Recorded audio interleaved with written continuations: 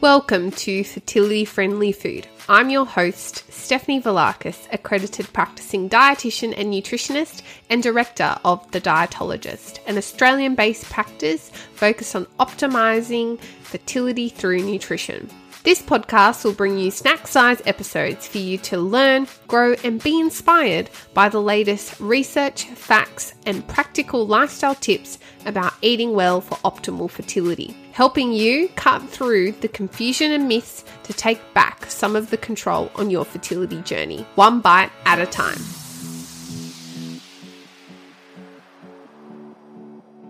Hello and welcome back to the final episode of Fertility Friendly Food, and it's definitely a bittersweet one.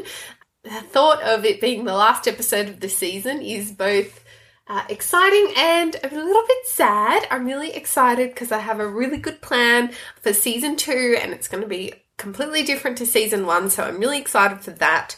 But yeah, it's sad to be saying goodbye. 12 episodes in total, and yeah, it's kind of a little bit sad. But anyway, diving into today's topic, we're talking all about, off the back of episode 10, which was about gut and hormones, we are talking about periods, pooping, and IBS. And IBS associated with particularly endometriosis and also PCOS, which is one that is commonly not thought of or heard of.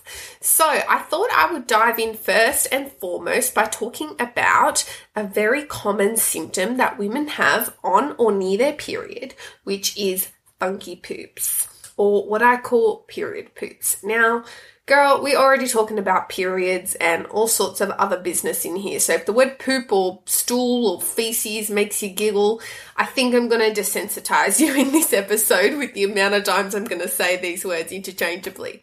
So a lot of women that I see, and also just that I ask in my life, tell me that their poos on or near their period are a bit weird. So they're either looser than their usual, or they tend to get a little bit constipated, and they just, kind of accepted this, thought it was normal, and to a degree it's kind of normal.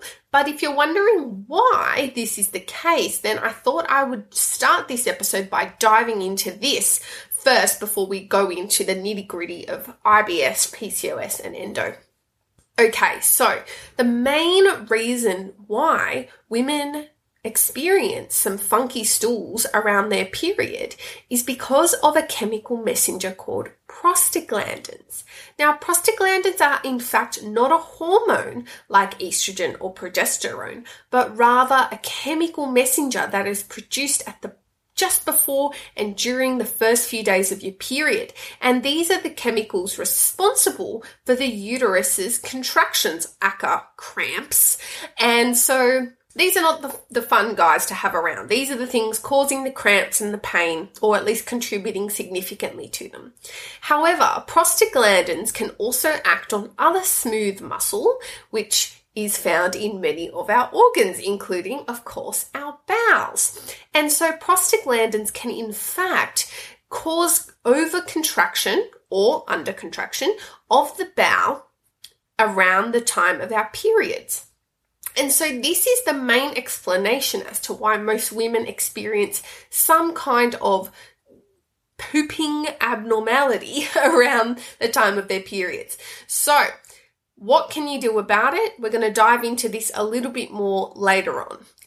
The next thing I want to introduce to you is a little bit about IBS, or Irritable Bowel Syndrome.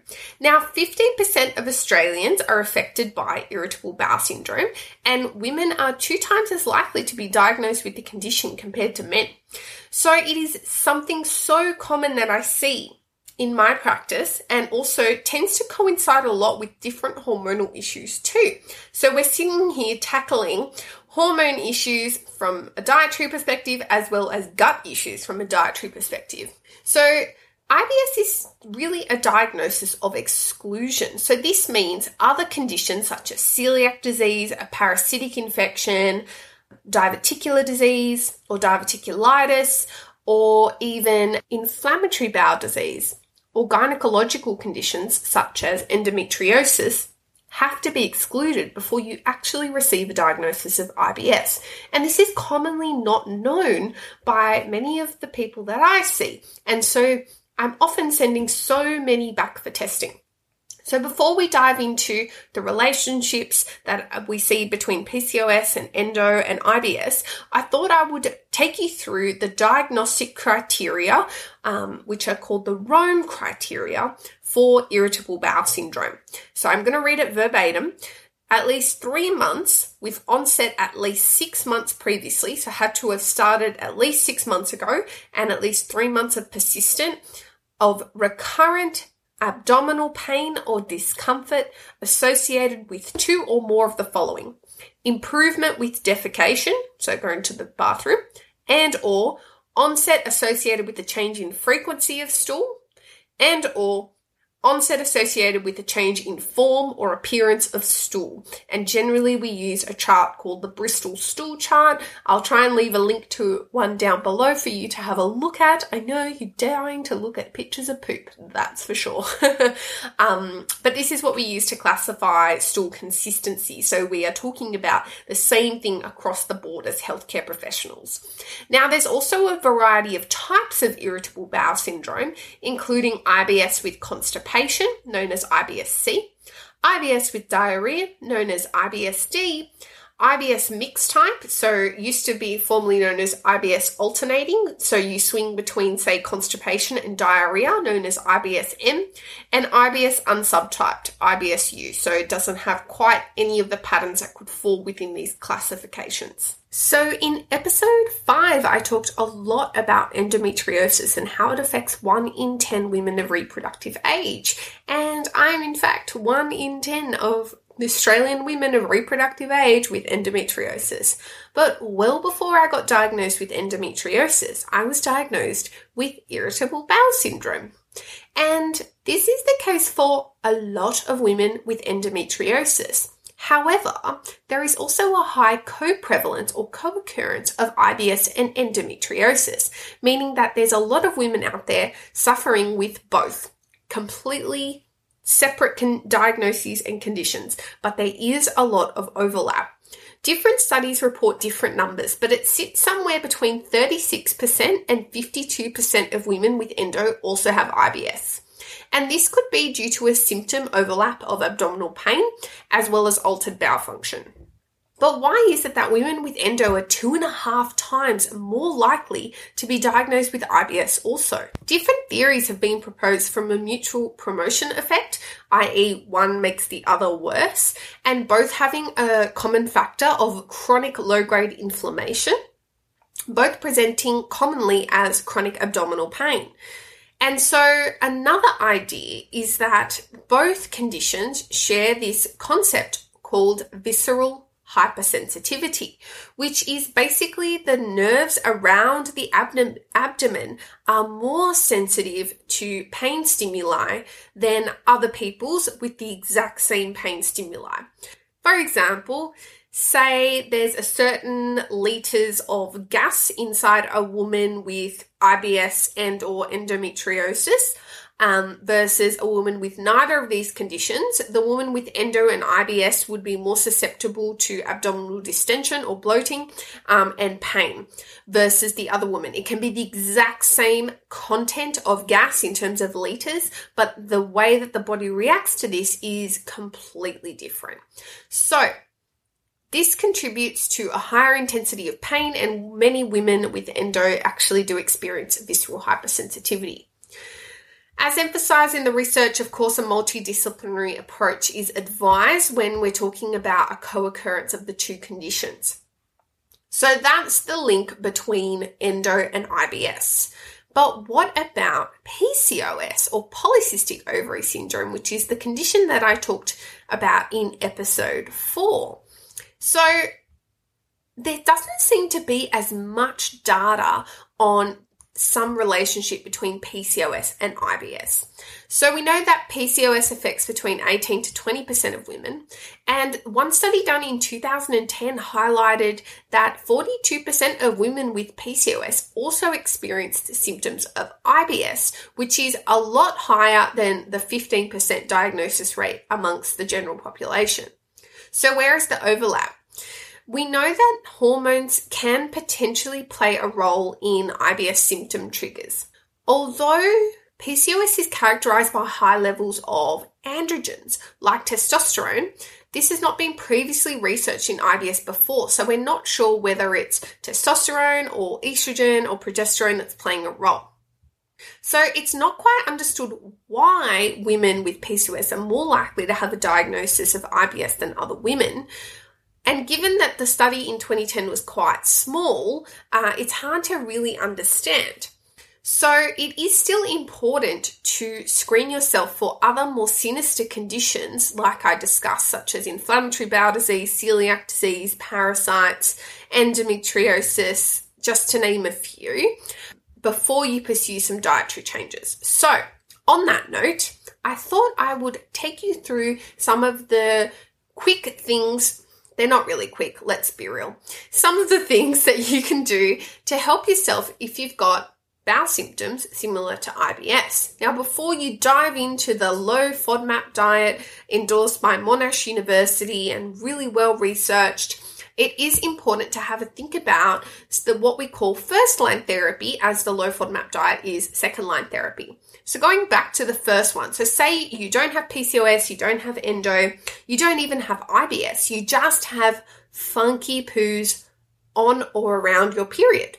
The number one thing I would be focusing on for you is sorting out the prostaglandin situation. So this will involve really increasing your omega-3 fatty acid content, because this will help synthesize or make more of a particular prostaglandin, because there's 3, and 2 being pro-inflammatory and 1 being anti-inflammatory. So the pro-inflammatory ones feed off things like saturated fats from animal foods and palm oil and coconut oil, and the anti-inflammatory ones love omega-3 fatty acids, and that's found in our oily fish like salmon, mackerel, anchovies, sardines and trout, and also in plant-based sources like hemp seeds, walnuts, flax seeds, to name a few. Talked a little bit about why omega-3s from these plant-based sources aren't as well absorbed or preferred by the body, but still nonetheless a good idea to get enough of these ALAs in there too. This really, really helps when it comes to prostaglandin balance, is really bumping up those omega-3 fatty acids and reducing those saturated fats as well. And in the meantime as well, focusing on our plant-based foods, so not a vegan diet, but foods that are plants like fruits, vegetables, nuts, seeds, legumes, beans, extra virgin olive oil, in addition to our oily fish, are what we really, really want to be focusing on when it comes to prostaglandin balance and reducing those unwanted, loose or not so loose bowel motions on or around our periods. The next, if you are experiencing constipation and diarrhea, is to consider your fiber intake. And a lot of people ask me, well, what is fiber? So fiber is the undigestible component of food by human enzymes. And in fact, most of us worldwide can't even agree on a definition of fiber. So it's safe to say that many people don't know what fiber is anyway.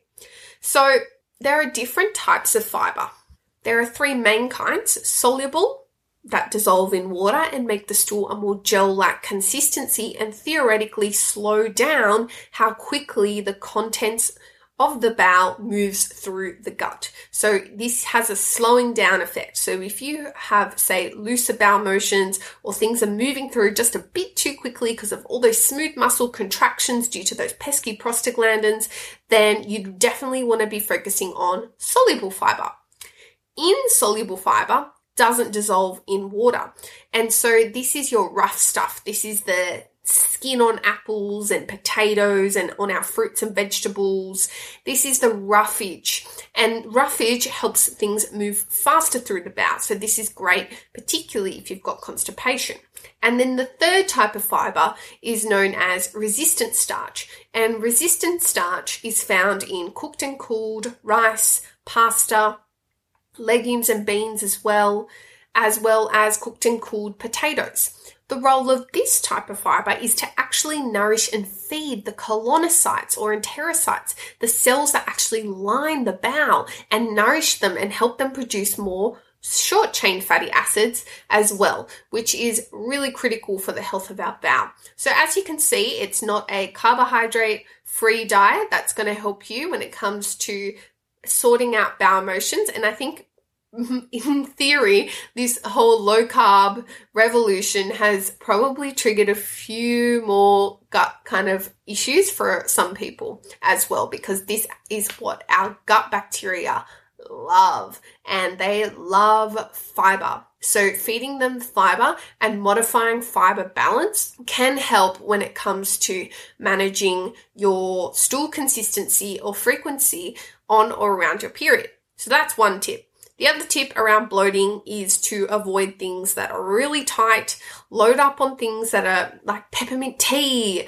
You can even use peppermint oil capsules, which you can generally get at the pharmacy for symptom management. And there's a few also kind of herbal concoctions that have been clinically tested to help with IBS symptoms. So these are the ones that I kind of use in my tool bag for just symptom management. If you know you're going out or going on holiday and you're definitely going to get some symptoms and you can't avoid a potential trigger, say it's alcohol or say it's caffeine or say it's high fat foods that you might be eating out or on holidays, then this might be a strategy that you can use.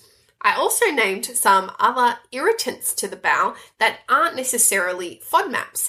And so like I just said, caffeine, alcohol, fat, and also fiber can be triggers to the bowel for different people. So some people are super, super sensitive to caffeine. They drink some caffeine, they're running to the toilet. Other people, not so much. So it just really depends how you react to each of these things, and just tuning in and being more aware of your reactions to these things. The other thing is about stress and anxiety on the gut-brain axis. So the vagus nerve runs between the brain and the gut, and this is a two-way street. So if we have an anxious, unsettled mind, then our gut can become unsettled too. So focusing on actually our brains and our mental health can really make a difference when it comes to gut symptoms. And I think that this is one of the most powerful tools. In fact, there was a study done comparing a 12-week yoga trial versus the low FODMAP diet, and there was equal results between reducing IBS symptoms in both groups. So 12 weeks of yoga classes for one group and 12 weeks of the low FODMAP diet for another group. And they were equal in benefit. So this just really goes to show the role of relaxation and movement when it comes to the gut-brain axis and also the symptoms of IBS. So it's totally worth thinking about, whether that's a mindfulness app. I really love Headspace and Calm, or signing up for a yoga class. These can all be really good ways to not only do some self-care, but also tackle your symptoms of IBS, say. The last resort, the absolute last resort, is going on a restrictive diet like the low FODMAP diet. The biggest misconception about the low FODMAP diet is that it is lifelong. This is not true. The period of reducing the FODMAP load, also known as the substitution phase, should not last any more than a maximum of 6 weeks. 6 weeks. 6 weeks. Not 6 years, 6 weeks. Sorry, I know I repeated that a lot, but I see so many people on restrictive low FODMAP diets, like they're doing the elimination or substitution phase for years. And this can potentially be causing other issues in the gut, because we are starving them of the prebiotic fibers that they love, because FODMAPs are in fact fermentable carbohydrates that the gut microbiome absolutely loves. So depriving them of these critical fibers for so long could potentially be really harmful to the dynamic and the balance of the gut microbiota.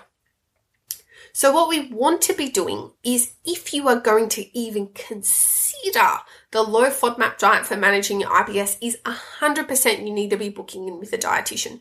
Do not do this alone. This is the one thing I'm so non-negotiable about. You know, there's one thing about reading blogs from even dietitians like me and taking the best bits and implementing and running with it. Amazing, great. I'm all about accessibility. But the FODMAP diet is not one you want to be flying solo on. Every single woman I've seen that's flown solo on it has come back and seen a dietitian and been like, I don't know what I was doing. It was complicated. I think I did it wrong. I think I need to do it again. You don't want to do it again. Do it once, do it well, and do it with supervision. So the first phase, 2 to 6 weeks, is a substitution phase where you substitute high FODMAP foods for lower FODMAP foods. It's not a complete elimination. The next phase is about challenging. So if you've got a symptom improvement in that first 2 to 6 weeks, then we would consider going to the challenge phase. Now, I always say it's really up to you as a person to determine whether the low FODMAP diet has given you enough of a benefit to your symptoms and therefore your quality of life before we proceed to challenging. And this is really a personal decision. So many of you ask me, oh, do you think I should do it? I don't really know, because I don't know your body. So you need to make that decision. If we go on to challenges, this is what it would look like. You systematically reintroduce singular FODMAPs, which there are about 8 to 10. And then there's also combination challenges for those who are interested or willing to do so. It really just depends. This can be customized. So if you already know you're lactose intolerant, no point challenging lactose. We already know what's up. If you already know garlic and onion don't sit well with you, but you're only trying to work out your threshold, it might be worth challenging. If you have no idea what, mushrooms or cauliflower do to you, the FODMAP mannitol, that's probably a good idea to challenge them, especially if these are part of your regular diet. The goal is to systematically reintroduce the different FODMAP groups at increasing doses to see at what point you get a symptom, if a symptom at all, so we can determine what we call threshold tolerance, or your tolerance level. So that is the critical part, is a short phase of reduction and then a challenge phase of systematic reintroduction and seeing whether we can correlate the reintroduction of a certain FODMAP food group with your symptoms. The final phase is to review the challenge results and customize the diet and liberalize the diet to include all foods except those that you showed some reaction to, and not completely eliminating these foods, but in fact incorporating them, but at or below the threshold dosage. So say, for example, you can tolerate only half a teaspoon of garlic, then we wouldn't eliminate garlic in its entirety because it has prebiotic benefits. We would incorporate garlic at half a teaspoon, say maximum every 1 or 2 days, and see how we go from there to try and minimize symptoms. So it's all about having the most open and flexible diet that makes life easy without getting symptoms. And that's really the sweet spot we're looking for here when it comes to the low FODMAP diet. There is so much more to talk about in the low FODMAP diet, and you 100% need to book with the dietitian if you are struggling with this.